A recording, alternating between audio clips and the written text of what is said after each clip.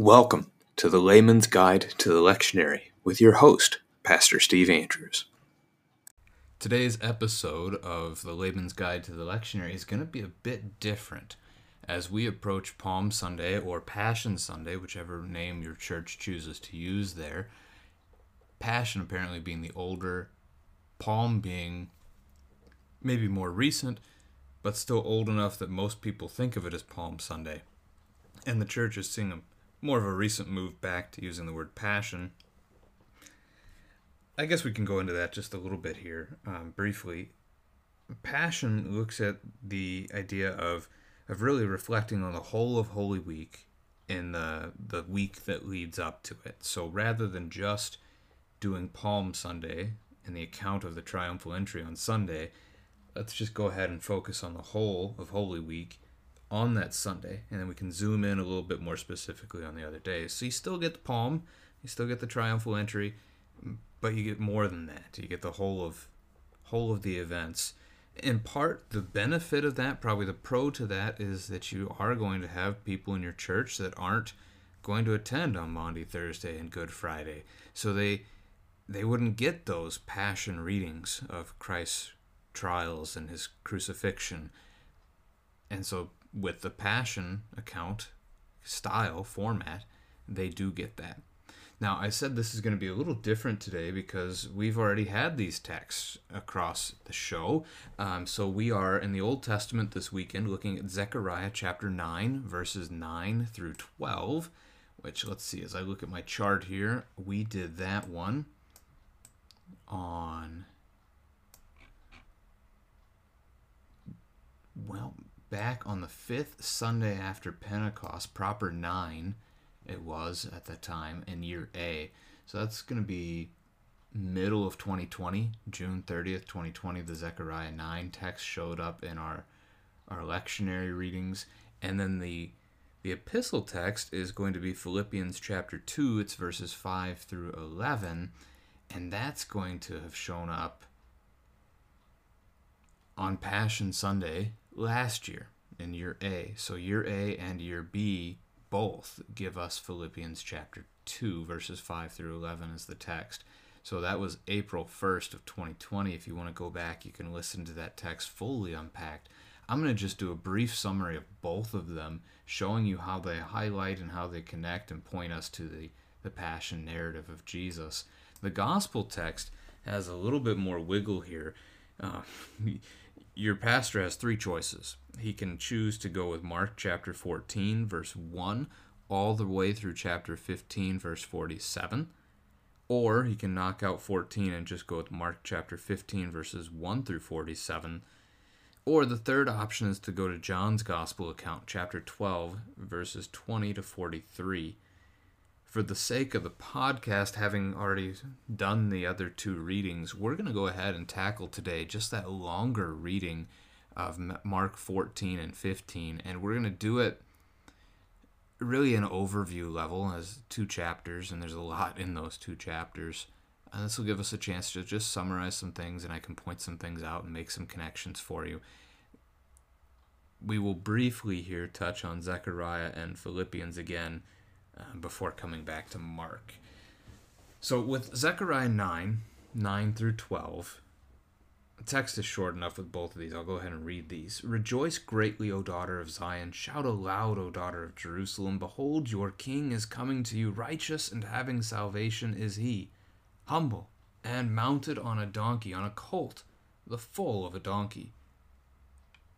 I will cut off the chariot from Ephraim and the war horse from Jerusalem. And the battle bow shall be cut off, and he shall speak peace to the nations. His rule shall be from sea to sea and from the river to the ends of the earth. As for you also, because of the blood of my covenant with you, I will set your prisoners free from the waterless pit. Return to your stronghold, O prisoners of hope. Today I declare that I will restore to you double. So some highlights of that text. Rejoice greatly, O daughter of Zion. To rejoice is to remember our joy, and it's to celebrate the joy that we have. And joy is treasure, so we treasure the Lord, we treasure his gifts to us, we treasure Jesus Christ and what he's done for us. And they're told to celebrate those things. Remember God's promises and celebrate those promises. Daughter of Zion is a reference to the people of God, the children of his holy nation of Israel, who were living in Israel and Judah, and Jerusalem is the capital city of the full nation. When they divide, it's the capital of the southern kingdom of Judah. Zion is another name for Jerusalem. Behold, your king is coming to you, righteous and having salvation is he. The picture of a Messiah, a king who will come to save. And again, it's easy to see as you go through Old Testament texts how in many cases the disciples' understanding of the Messiah as a savior, like from earthly kingdoms, you can see how that makes some sense. And we see it here. I mean, righteous and having salvation is he. Well, what's the difficulty that they're having that they think they need saving from? And we get a military illustration in the very next verse, as they're suffering, they're in the faithlessness, the exile that's happened. So we see these things. And then, humble, mounted on a donkey, on a colt, the foal of a donkey. And this points us to why we read it on Passion Sunday or Palm Sunday, because as we talk about the triumphal entry of Jesus into the city of Jerusalem, he does so on a donkey in fulfillment of this prophecy. This prophecy from Zechariah 9. Verse 10 again gives us the military language, battle bow being cut off. Interesting connection there to the rainbow is God's battle bow. But anyway, no more war here. Instead, it's going to be peace. And that his rule, so the Messiah's rule, Jesus' rule, is going to be from sea to sea, from the river to the ends of the earth. The river there could possibly be a reference to the Jordan. It could possibly be a reference to a larger river in a bordering nation, like the Tigris or the Euphrates, if we're thinking about the place of exile, or for the Jews that would flee down to Egypt, the Nile. But in any of those pictures, you think of going from a river to the end of the earth, you're going to wrap yourself all the way back around to the other side of the river. You're going to make the full circle of the globe. So God's rule, Christ's rule, his kingdom is going to cover the entirety of creation. And we know that the forgiveness of sins, that his blood on the cross won for us, does exactly that. It covers the sins of all the world. Also then we've got the blood of the covenant, that God is remembering them, he's setting them free. You can think of this, really either covenant, the old covenant or the new covenant could be talked about in this idea. Because of the blood of the covenant with you, God has freed you. He's rescued you. He's redeemed you. The old covenant said, I will be your God, you will be my people. Now the new covenant, again, speaks very similarly, but this time centered on the forgiveness of sins rather than on our obedience. So both of those can at least be discussed in that context. And then verse 12, today I declare that I will restore to you double, is a beautiful promise. As you think about, I don't know, maybe just for a moment, try to think of how many times you've sinned already today. Write them all down. The promise here is that God's restoration, God's forgiveness is double. So if you were to try to quantify your sin, whether it's the quantity of them or the value of them, because, some of the sins you commit against your neighbor are worse than others, although not in God's eyes, but, killing your neighbor is worse than lying to your neighbor in our understanding. So if you could somehow qualify them or quantify them, either way, go ahead and multiply it by 2, and that's how much forgiveness God has for you. Or you could put it a different way. You could say he forgives you, he wipes them all away, but he doesn't just forgive you, he then also grants you life on top of it. So you can look at that a couple of different ways, but it's a beautiful picture, a beautiful promise that we have from the Lord. He restores double for our sin. So the epistle reading then from Philippians chapter 2, have this mind among yourselves. So this is that encouragement that we would be like Christ. That word Christian meaning a follower of Christ, or a little Christian as some have called it. So we are to follow Christ. We're to act as Christ did. We're to live as he did. And so what's that look like? Well, he emptied himself. He humbled himself in all ways, becoming a servant, taking on human form, becoming obedient to the point of death, even death on a cross. And that's why we read it today in this text in our Passion accounts, as Jesus dying on the cross, very much so in the readings. God, though, exalted him. And so as Christ humbled himself and was willing to do what the Lord had for him to do, we are to humble ourselves and do what the Lord has for us to do, which is to love God, love our neighbor, to serve them, share the gospel with them. And in the end, God has exalted his Christ. He has exalted his Savior, his Son, Jesus, and he's made him Lord over heaven and earth. In the end, when Christ returns, God will exalt us, and he will lift us up, and we know that we are co-heirs with Christ, that we will reign with him over his creation forevermore. So again, the beauty of the connections there in the text. And so you can see both of those readings again. You can track them down in the older episodes of the podcast if you want to listen in more fully. But we're going to jump into Mark chapter 14 and 15. And it's in the English Standard Version, it gets divided up into various sections, lots of subtitles. So we're just going to take it one subtitle, one section at a time. It starts us with just verses 1 and 2. It was now 2 days before the Passover and the Feast of Unleavened Bread, and the chief priests and the scribes were seeking how to arrest him by stealth and kill him. For they said, "Not during the feast, lest there be an uproar from the people." So the key notes here, the first with the Passover, the Feast of Unleavened Bread, that is the Jewish high celebration of their year, as their entire calendar revolves around that celebration. It is the freedom that God gave them, the deliverance that he won for them from Egypt, their time of slavery, as he sets them free and he gives them their own promised land. And there's an obvious connection for us to that as well, as the New Testament, the new covenant in Jesus' blood, is ours. It's our deliverance, our redemption from sin and death, and we have a new promised land too that we look forward to in paradise. But as we back up here, so this is the middle of the first month of the year. The Passover marked on the 14th, with the celebration lasting for a week, the 15th through the 21st.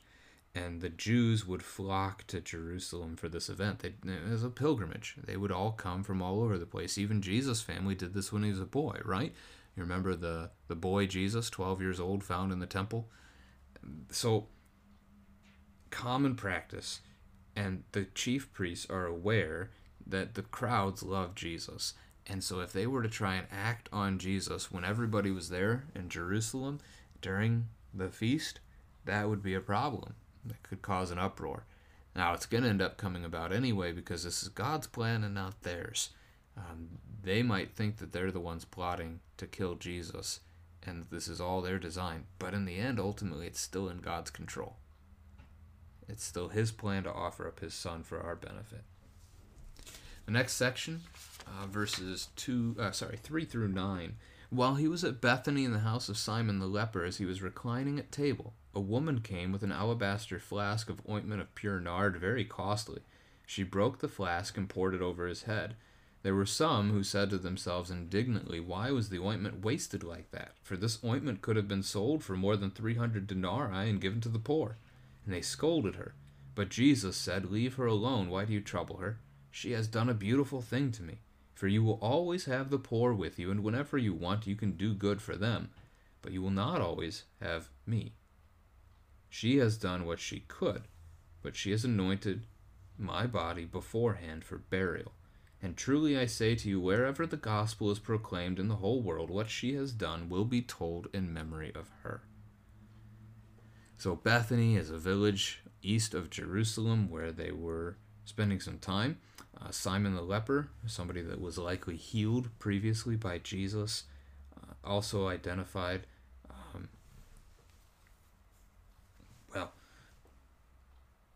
Luke records a similar anointing, but not the same one, and that one happens with Simon the Pharisee. So there are 4 Gospels, and each one records an anointing like this. It seems like Matthew, Mark, and John are the same event, and that Luke's is a separate event from that. So from the other gospel texts, we would learn that this is Mary, the sister of Martha and Lazarus that lived in Bethany, who does this for Jesus, and that she pours the oil on his head, she pours it on his feet, she wipes his feet with her hair. And that also we see that some indignantly scolded her. Well, there in verse 4, Matthew just credits that to being all the disciples, whereas John very specifically narrows in on Judas Iscariot. And so it's likely we should read it Matthew's way there and consider that it was all of them, all of the disciples. The some, then, that Mark says would eliminate others that might have been gathered together in the part of the crowd, whereas John is going to zoom in on Judas because of the role Judas has to play in the time to come. Jesus points again to his burial as being something that's imminent, his death being imminent for the disciples to see and to hear, and they continue to struggle to understand that. Verse 10 and 11, Judas Iscariot, who was one of the 12, went to the chief priests in order to betray him to them. And when they heard it, they were glad and promised to give him money, and he sought an opportunity to betray him. That opportunity to betray him is going to come when they get Jesus in private. Again, they fear the crowd. So what Judas is doing here is he is selling the whereabouts of Jesus privately, a place where they can find him away from a gathering, so they can get rid of him quickly, quietly, secretly. What Judas is up to here, we don't really know. His motivation is never told to us in Scripture beyond the fact that he gets 30 pieces of silver. Is that his only motivation? That seems pretty weak, but it's a possibility, I suppose. There certainly could be more to what's going on with Judas than just that. Verses 12 through 21 connect us to the Passover. On the first day of unleavened bread, when they sacrificed the Passover lamb, his disciples said to him, "Where will you have us go and prepare for you to eat the Passover?" And he sent 2 of his disciples and said to them, "Go into the city, and a man carrying a jar of water will meet you. Follow him, and wherever he enters, say to the master of the house, 'The teacher says, where is my guest room where I may eat the Passover with my disciples?' And he will show you a large upper room furnished and ready. There prepare for us." And the disciples set out and went to the city and found it just as he had told them, and they prepared the Passover. And when it was evening, he came with the 12. And as they were reclining at table and eating, Jesus said, "Truly I say to you, one of you will betray me, one who is eating with me." They began to be sorrowful and say to him one after another, "Is it I, Lord?" Is it I in Mark's Gospel. Matthew has the Lord word there. He said to them, "It is one of the 12, one who is dipping bread into the dish with me. For the Son of Man goes as it is written of him, but woe to that man by whom the Son of Man is betrayed. It would have been better for that man if he had not been born." So we come to Maundy Thursday. It's important just to remember that in Jewish culture, the Old Testament culture too, the day really begins with the sun down. So at 6 p.m. when we think of the day kind of winding down, in the Hebrew culture and mindset, that was the start of a new day. So you think back to Genesis 1, to God creating, there was evening, there was morning, the first day. In our mind, we flip it around. We say morning, evening, but they say evening, morning. So 6 p.m. to 6 p.m., that's a day. It's a helpful way to try and remember things, and it might play into how you understand some of the things even that happen in Holy Week. So they're looking to celebrate the Passover, and Jesus gives them very specific directions of who they will find and where they should go. They follow his directions, and it's exactly as he said, that man has a large upper room already furnished and ready, and they get to eat the Passover together there. So just one of the miracles of God, I suppose. It's hard to say and envision just how miraculous this moment might have been. God's foreknowledge, Jesus' divinity, his divine knowledge of all things is in play here. But to what extent? Has he prepared all this himself, or does he simply know about this opportunity, and we don't know. I don't have any fullness of an answer to you for that. They're reclining together at the table, and Jesus announces that he is being betrayed. Remember, this is a group that thinks that they're going to war. And they think that this is a rebellion and Jesus is going to set up an earthly kingdom.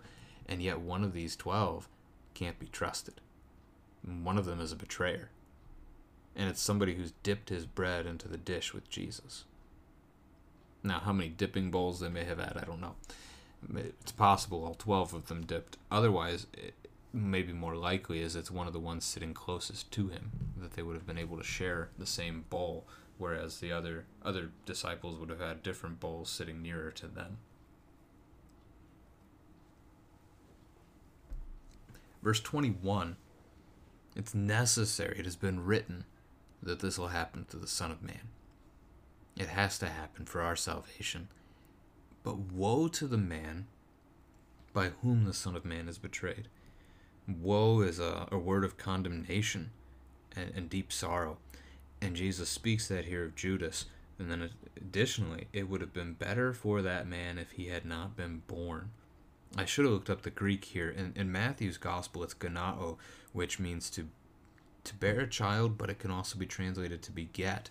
So it can go even further back than just the actual birthday. It can go back to the day of conception, in a sense, than saying it would be better for him if he had never existed at all than the outcome that's coming.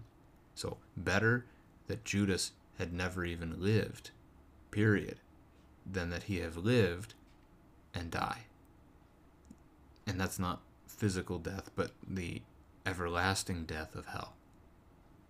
This is that kind of a verse that gives us that understanding of the outcome for Judas, that we won't see him in paradise. Next, we get the institution.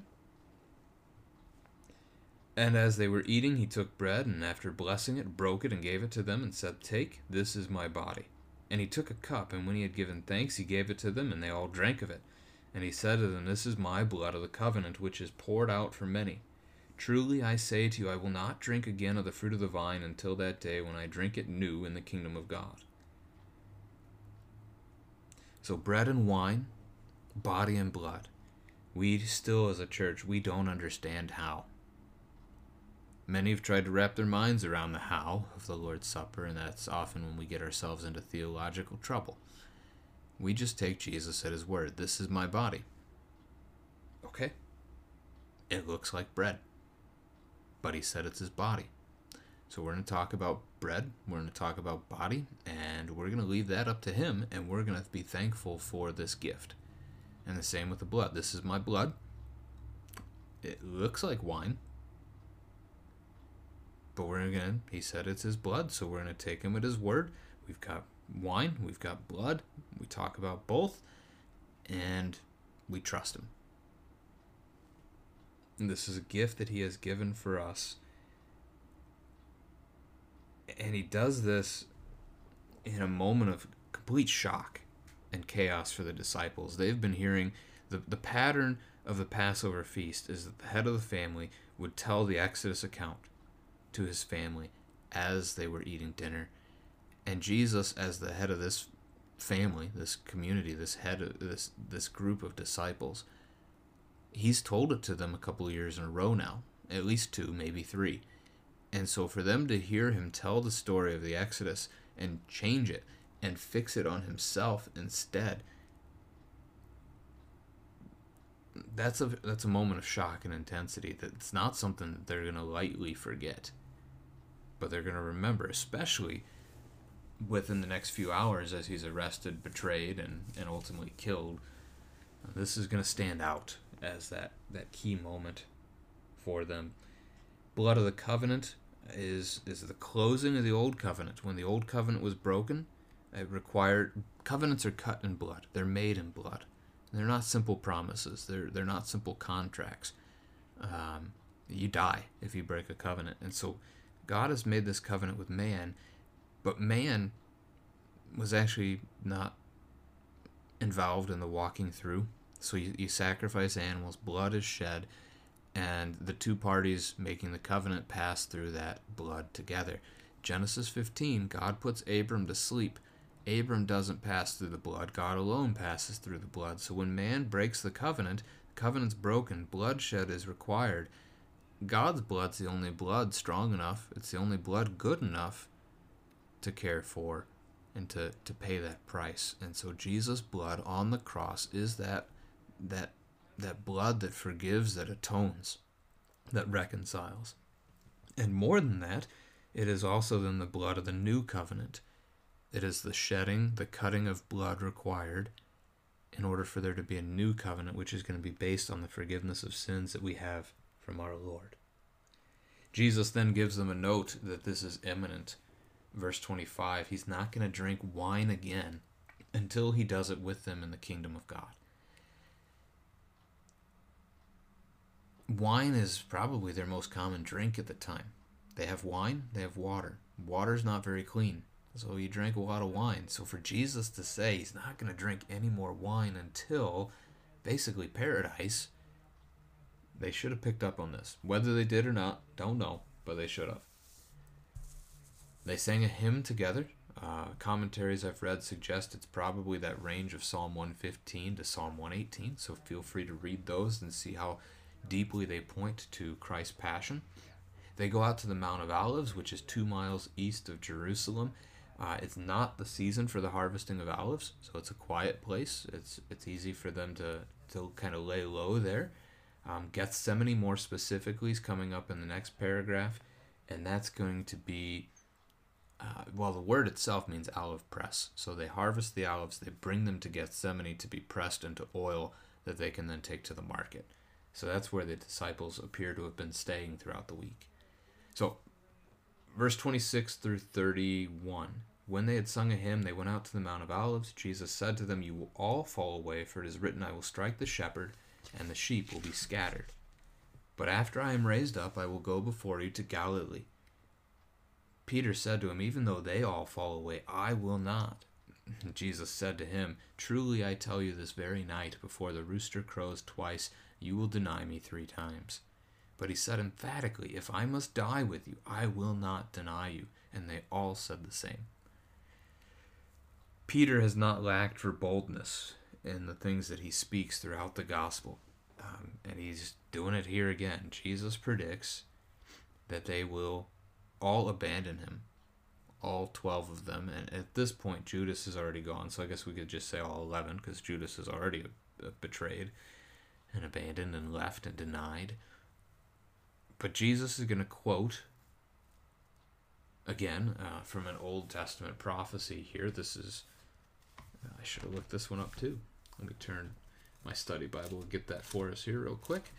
So he talks about it quite simply that, strike the shepherd, the sheep will be scattered. So when Jesus is arrested, when Jesus is betrayed, the people, his disciples, they'll flee instead of staying by him.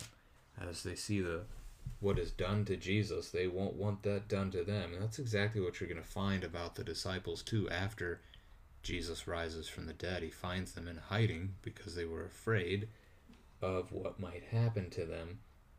This is from Zechariah chapter 13, verse 7, as I was looking that up for you. So another Zechariah prophecy, just like our Old Testament reading from chapter 9. He also makes a prediction again that he's going to rise, and we never see the disciples comment on that resurrection piece before the resurrection itself happens. Then he says he'll go before them to Galilee after the resurrection. Galilee is where they spent most of their time together before this. Galilee being where many of them are from. And Judas is not. Judas Iscariot was from at least the south. It's hard to place any of the rest of them. Iscariot being a reference to a location and being south of Jerusalem. But the rest of these men, possibly from Galilee. We know Peter was living in Capernaum, that he had a house there. But again, Peter, bold, says he will not deny Jesus, which interestingly enough, right there is a denial of Jesus, because Jesus just said, "You will deny me," and Peter says, "No, I won't." That's denial right there already from Peter. He's not trusting in Jesus' words. He's rejecting the words of his Savior. And he's trying to live life his own way. That's idolatry. Jesus then points to the rooster and says before the rooster crows, Peter will deny him 3 times. Roosters crow before the sun comes up, if you don't know. It tends to be probably around 4 in the morning or so, if the sun's going to come up at 6, a couple hours before sunlight. And here we're already after sunset. So Peter, within just a few hours, you're going to deny Jesus 3 times. And he continues to deny it, and now emphatically, even if I must die with you. And again, when that opportunity comes, he's not willing to die with Jesus, but instead flees just like the rest of them. However, all of these guys, minus John, will eventually die with Jesus. They will suffer. They will drink the cup that he drinks and be baptized with the baptism with which he is baptized. They will suffer and they will die for the sake of Jesus and his gospel message and proclamation. John, too, would have, but for the Lord's chosen purpose, the Lord safeguarded him in that execution attempt by the Roman Empire, and he got exiled to Patmos instead, where he then has the opportunity still in his life to write all 5 of his books that we have in the New Testament. The Gospel according to John, 1st, 2nd, 3rd John, and Revelation. Hard to really pin down which one's written in which order. Alright, verses 32 to 42. They went to a place called Gethsemane, and he said to his disciples, "Sit here while I pray."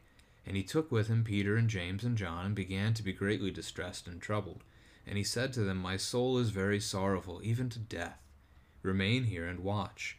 And going a little farther, he fell on the ground and prayed, that if it were possible, the hour might pass from him. And he said, "Abba, Father, all things are possible for you. Remove this cup from me, yet not what I will, but what you will."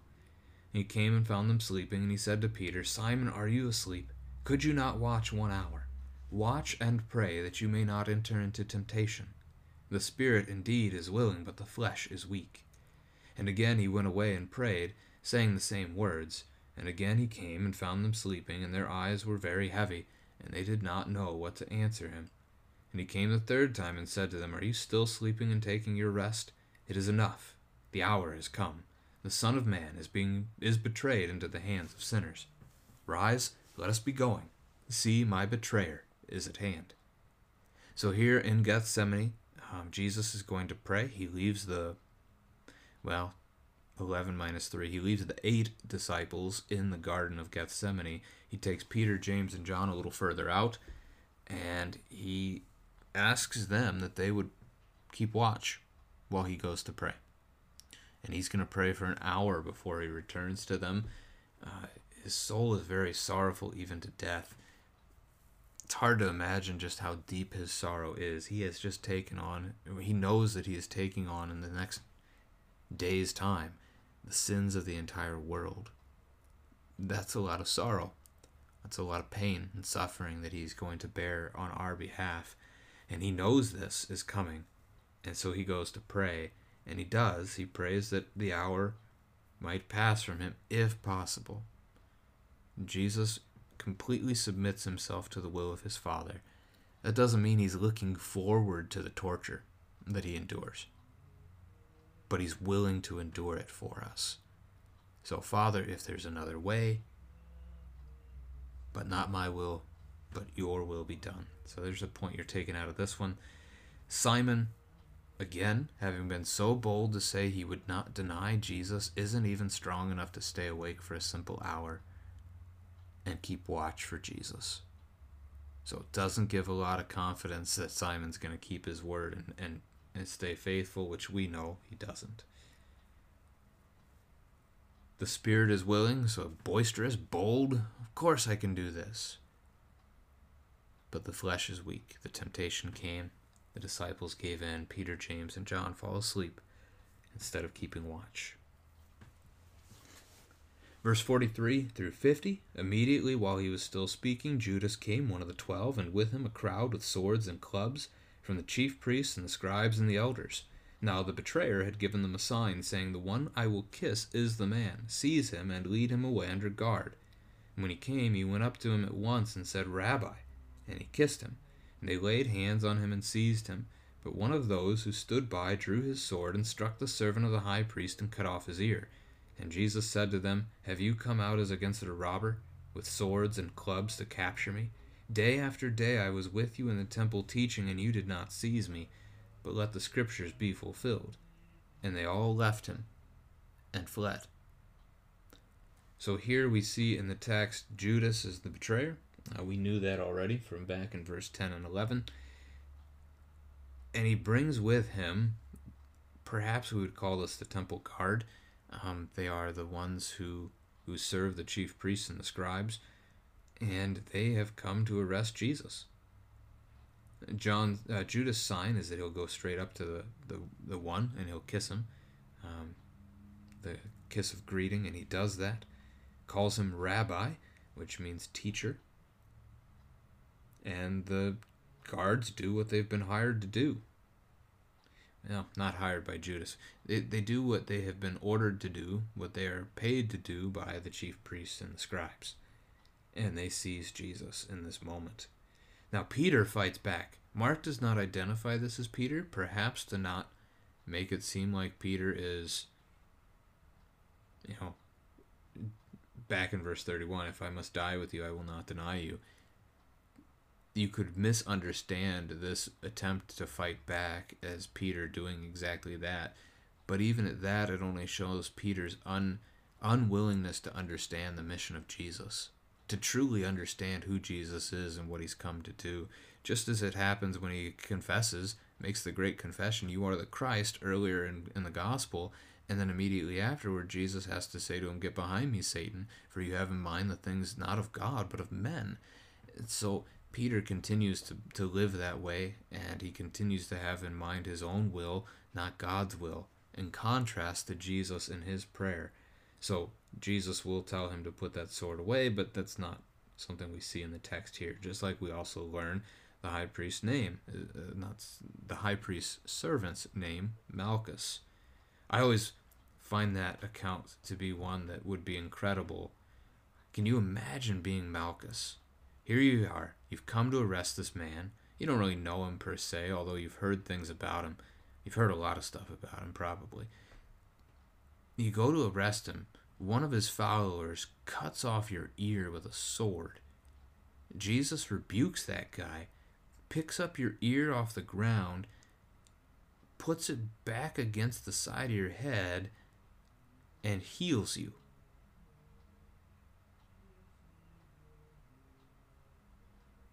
Just a bit of a pause for you to consider that for a moment and what that might have been like. I can only imagine the pain first of the event, but then the immediate healing and the pain ceasing and your body restored. I wonder if Malchus came to faith. Anyway, all of this is so that the scriptures will be fulfilled. The Old Testament promises of a Savior who would come, a righteous King with salvation for us. 51 and 52, "A young man followed him with nothing but a linen cloth about his body, and they seized him. But he left the linen cloth and ran away naked." This is believed to be John Mark's own note about himself. So the gospel author is John Mark. He is called John, probably by the Jews, and Mark by the Gentiles, as that's more of a Roman name. Marcus, I think, means, I want to say it means something along the lines of warrior or somebody who fights, something like that.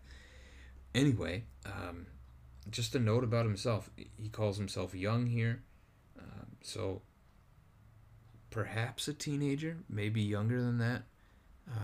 It's hard to say from the text itself. Mark will end up traveling, so he's not one of the 12, but he will end up traveling with Paul, and then eventually also his cousin, and his cousin Barnabas. But he'll travel with Barnabas later on as well, before finally being reunited with Paul later. There was a falling out on the first missionary journey. We're not told in the book of Acts what that fight's about. Just that Mark at some point decided to leave and go home to Jerusalem, and that's all we see. And then when Paul and Barnabas are getting ready to set out on the second missionary journey, Barnabas wants to bring Mark, and Paul wants nothing of Mark. But they do reconcile. We see that before Paul's life is over. Verse 53 through 65.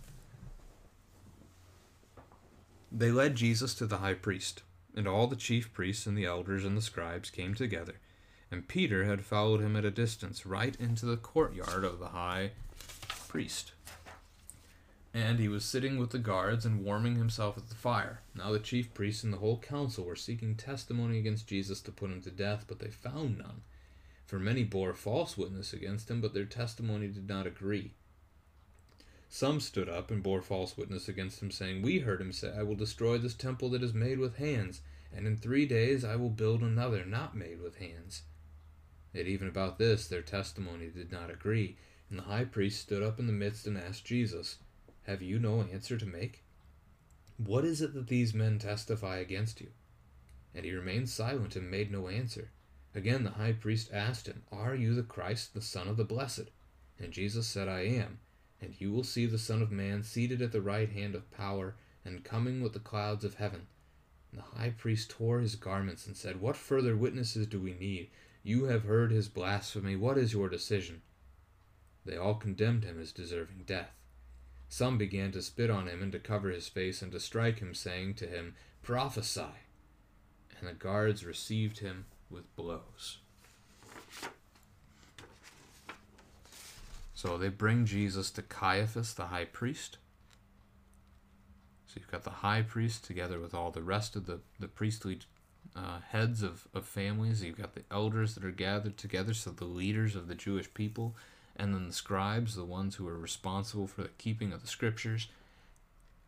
These are the very men who should have longed for Jesus, longed for his salvation, not longed for his blood and for his death.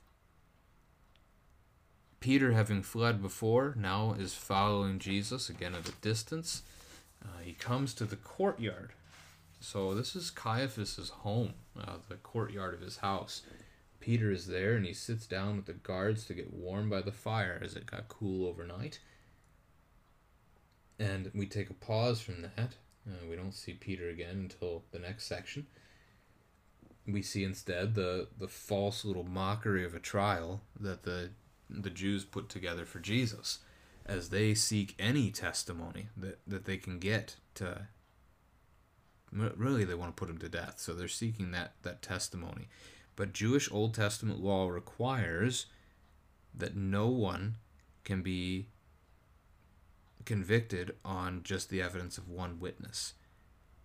But where 2 or 3 witness together, that testimony is to be believed. So Mark phrases this as though lots of people are making up false accusations against Jesus, but none of their accusations match. So lots of wicked stuff Jesus apparently did, which he didn't, but they can't pen any of it to him because nobody agreed. Nobody could come up with the same story. And so then you get finally a couple of them that give you the account of Jesus saying that he would tear down, if he tore down the temple, he could rebuild it in 3 days. We learn from John's gospel account that he's talking there about his own body, that he is the temple being the place where God dwells with his people and where he speaks to his people the words that he wants them to hear. Jesus is both of those things, God with us, Emmanuel, and also speaking God's word to us, as every word that he speaks is the word of the Lord. So we see that picture there. But even as they said those statements about that event that really did happen, even the witnesses there could not agree with one another exactly on the details, and so even that wasn't going to be good enough. So Caiaphas presses. He asks Jesus if he is the Christ, and Jesus says, "I am." More than the "I am" statement there, you also have the idea that he's going to be seated in the heavenly throne room, and he's going to come with the clouds of heaven. So there's a second coming reference to the end of the world, Judgment Day. And the priest tears his garments. That's a grief thing that they do in that culture. If they're grieving heavily, if they're greatly upset by something, they tear their clothes. You don't see that so much in our culture today. But he does it, Caiaphas does, and says, "What further witnesses do we need? You have heard his blasphemy." Everybody present just heard him say what he said, and to them that was a word of blasphemy, thus punishable by death, but they don't have the authority to kill him, so we're going to see them bring him to Pilate here in just a bit. They do strike him. They hit him. The guards received him with blows. Received is an interesting word there, but they physically harmed Jesus in that account. Now we finish the chapter 14, with verses 66 to 72. As Peter was below in the courtyard, one of the servant girls of the high priest came. Seeing Peter warming himself, she looked at him and said, "You also were with the Nazarene, Jesus." But he denied it, saying, "I neither know nor understand what you mean." And he went out into the gateway, and the rooster crowed. The servant girl saw him, and began again to say to the bystanders, "This man is one of them." But again he denied it, and after a little while the bystanders again said to Peter, "Certainly you are one of them, for you are a Galilean." But he began to invoke a curse on himself, and to swear, "I do not know this man of whom you speak." And immediately the rooster crowed a second time. And Peter remembered how Jesus had said to him, "Before the rooster crows twice, you will deny me 3 times." And he broke down and wept. So this paragraph, we see Peter's faith falter. We see his sinful desire for this earthly life overcome his faith. And he's going to realize that. He's going to be brought to repentance by the words of Jesus that he still remembers. That can be true for us too. As we remember the words of the Lord, as we remember his law, we might be in the middle of a sin. We might be in the middle of a doubt and our faith wavering. And then we hear God's law, it convicts us, the Holy Spirit using it to convict us. And that we then repent and we receive that wondrous forgiveness Christ has won for us. Peter is now in need of that forgiveness as he 3 times denies his faith in Jesus, denies even knowing Jesus. And it's a little servant girl that he can't even stand up to, right? It's not like this is a soldier that said it. A servant girl.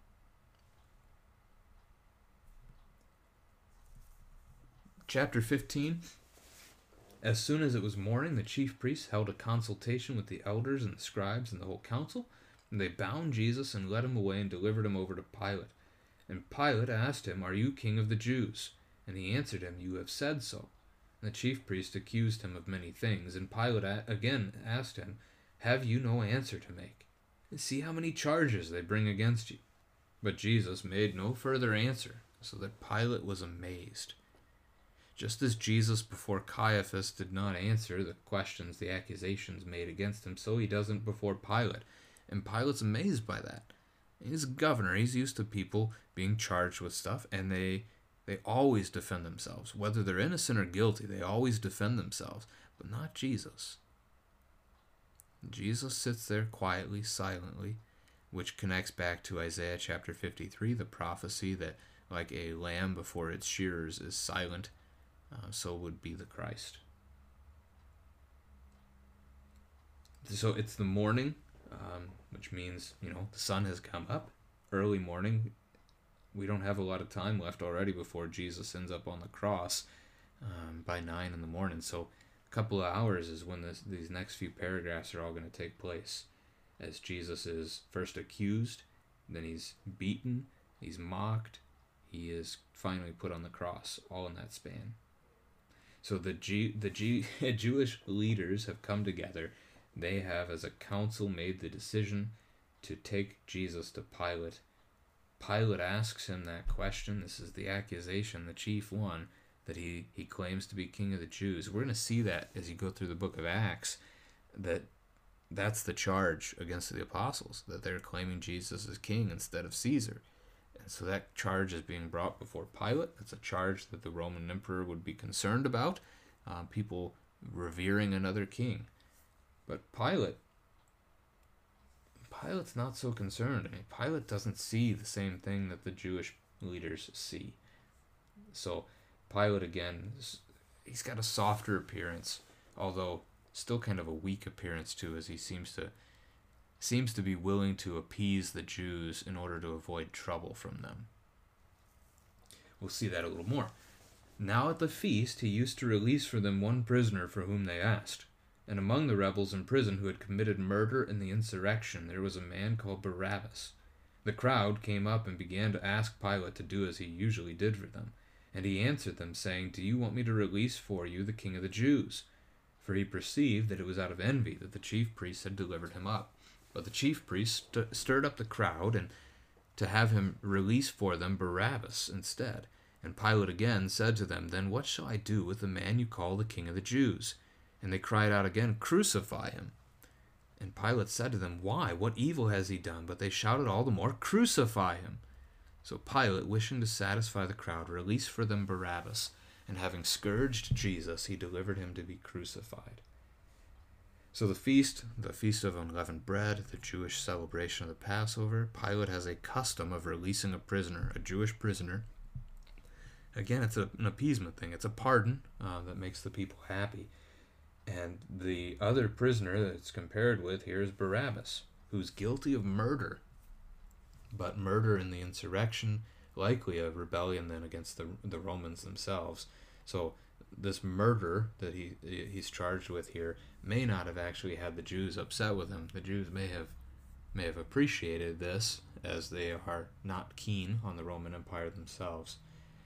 But Pilate has assumed that the crowd will respond differently, that the chief priests were mad because Jesus was trying to take their authority, that the crowds would not be the same, that they would want Jesus released, but instead the chief priests are able to stir them up, and they get them to chant for Barabbas, and then, out of the blue, to cry out, "Crucify him," in regards to Jesus.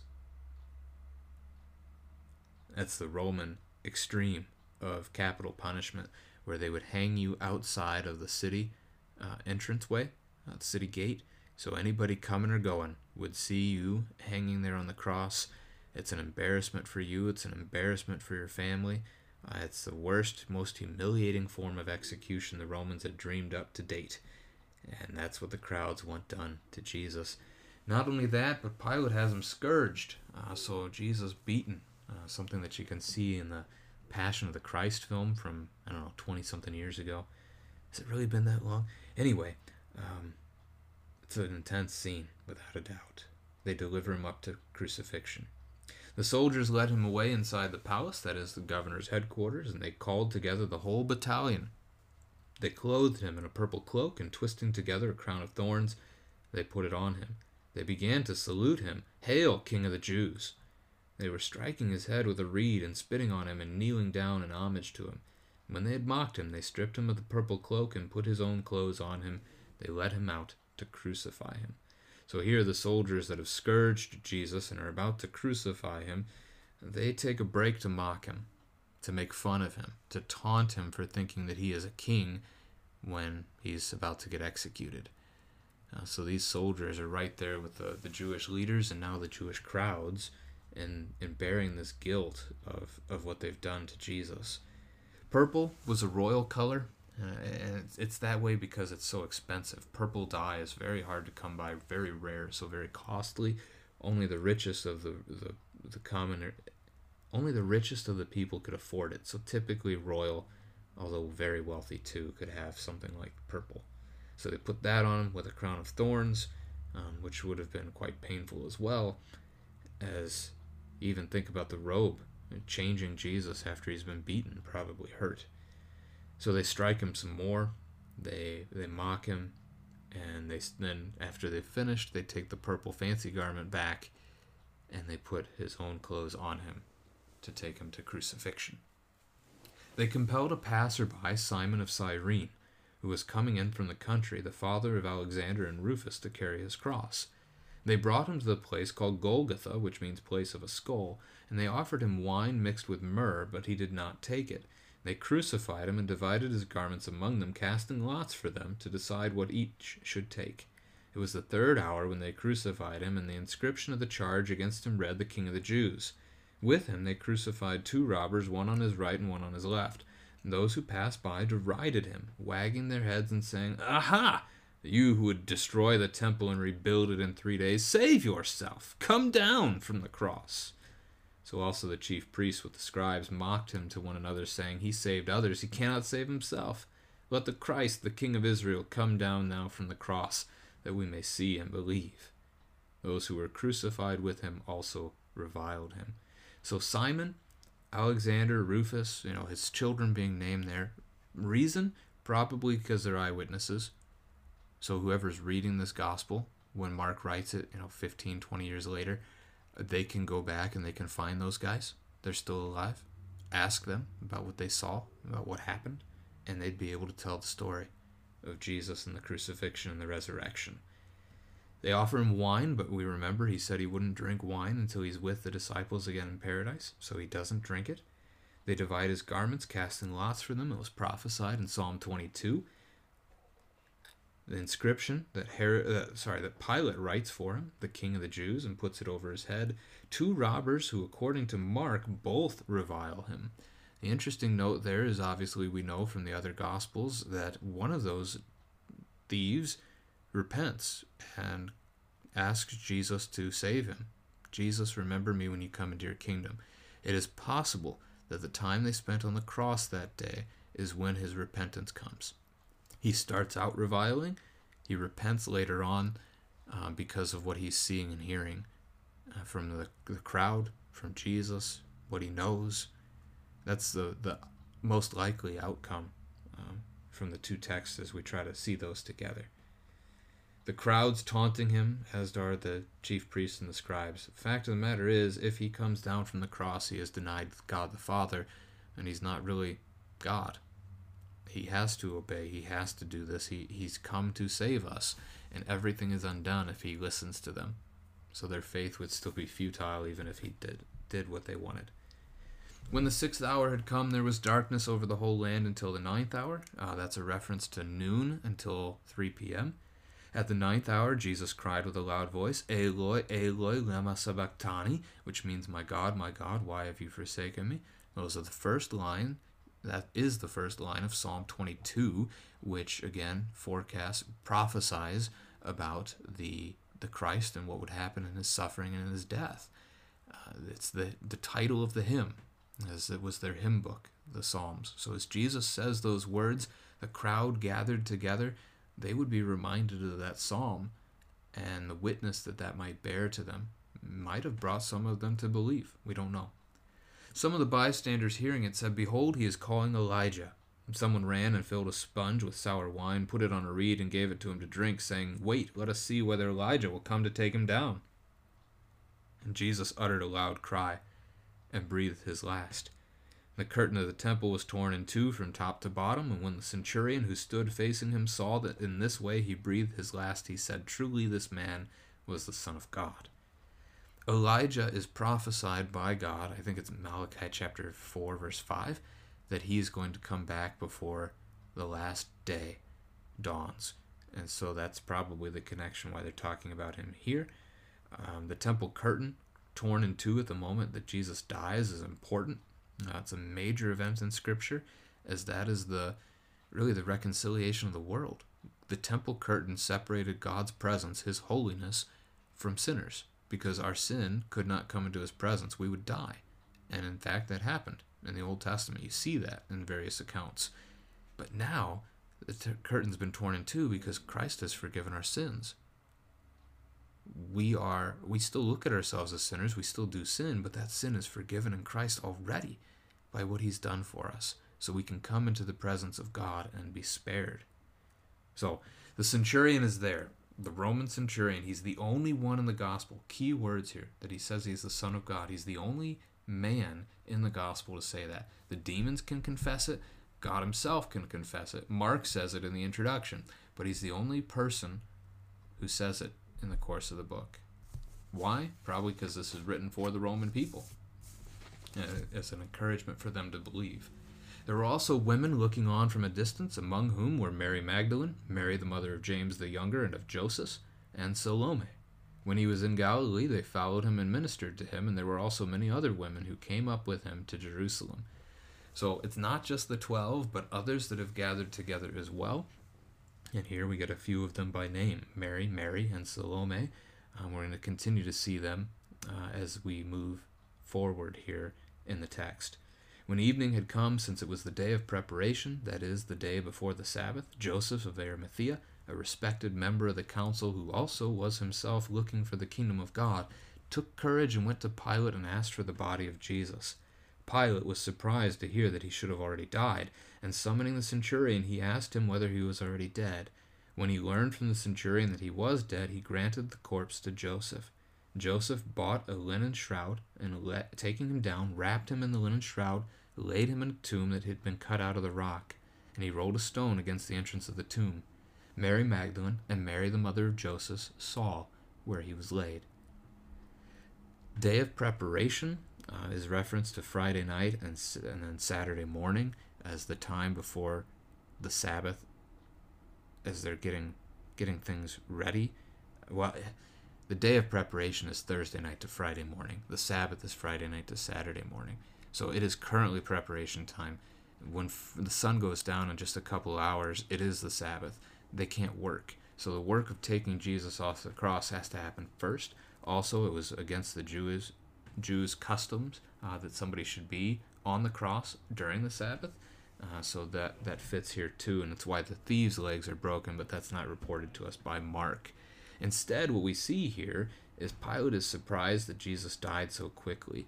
Crucifixion brings about death by asphyxiation. That is, you are starved of oxygen. As your body is up on the cross, you hang forward. It puts pressure on your lungs, and you can't breathe.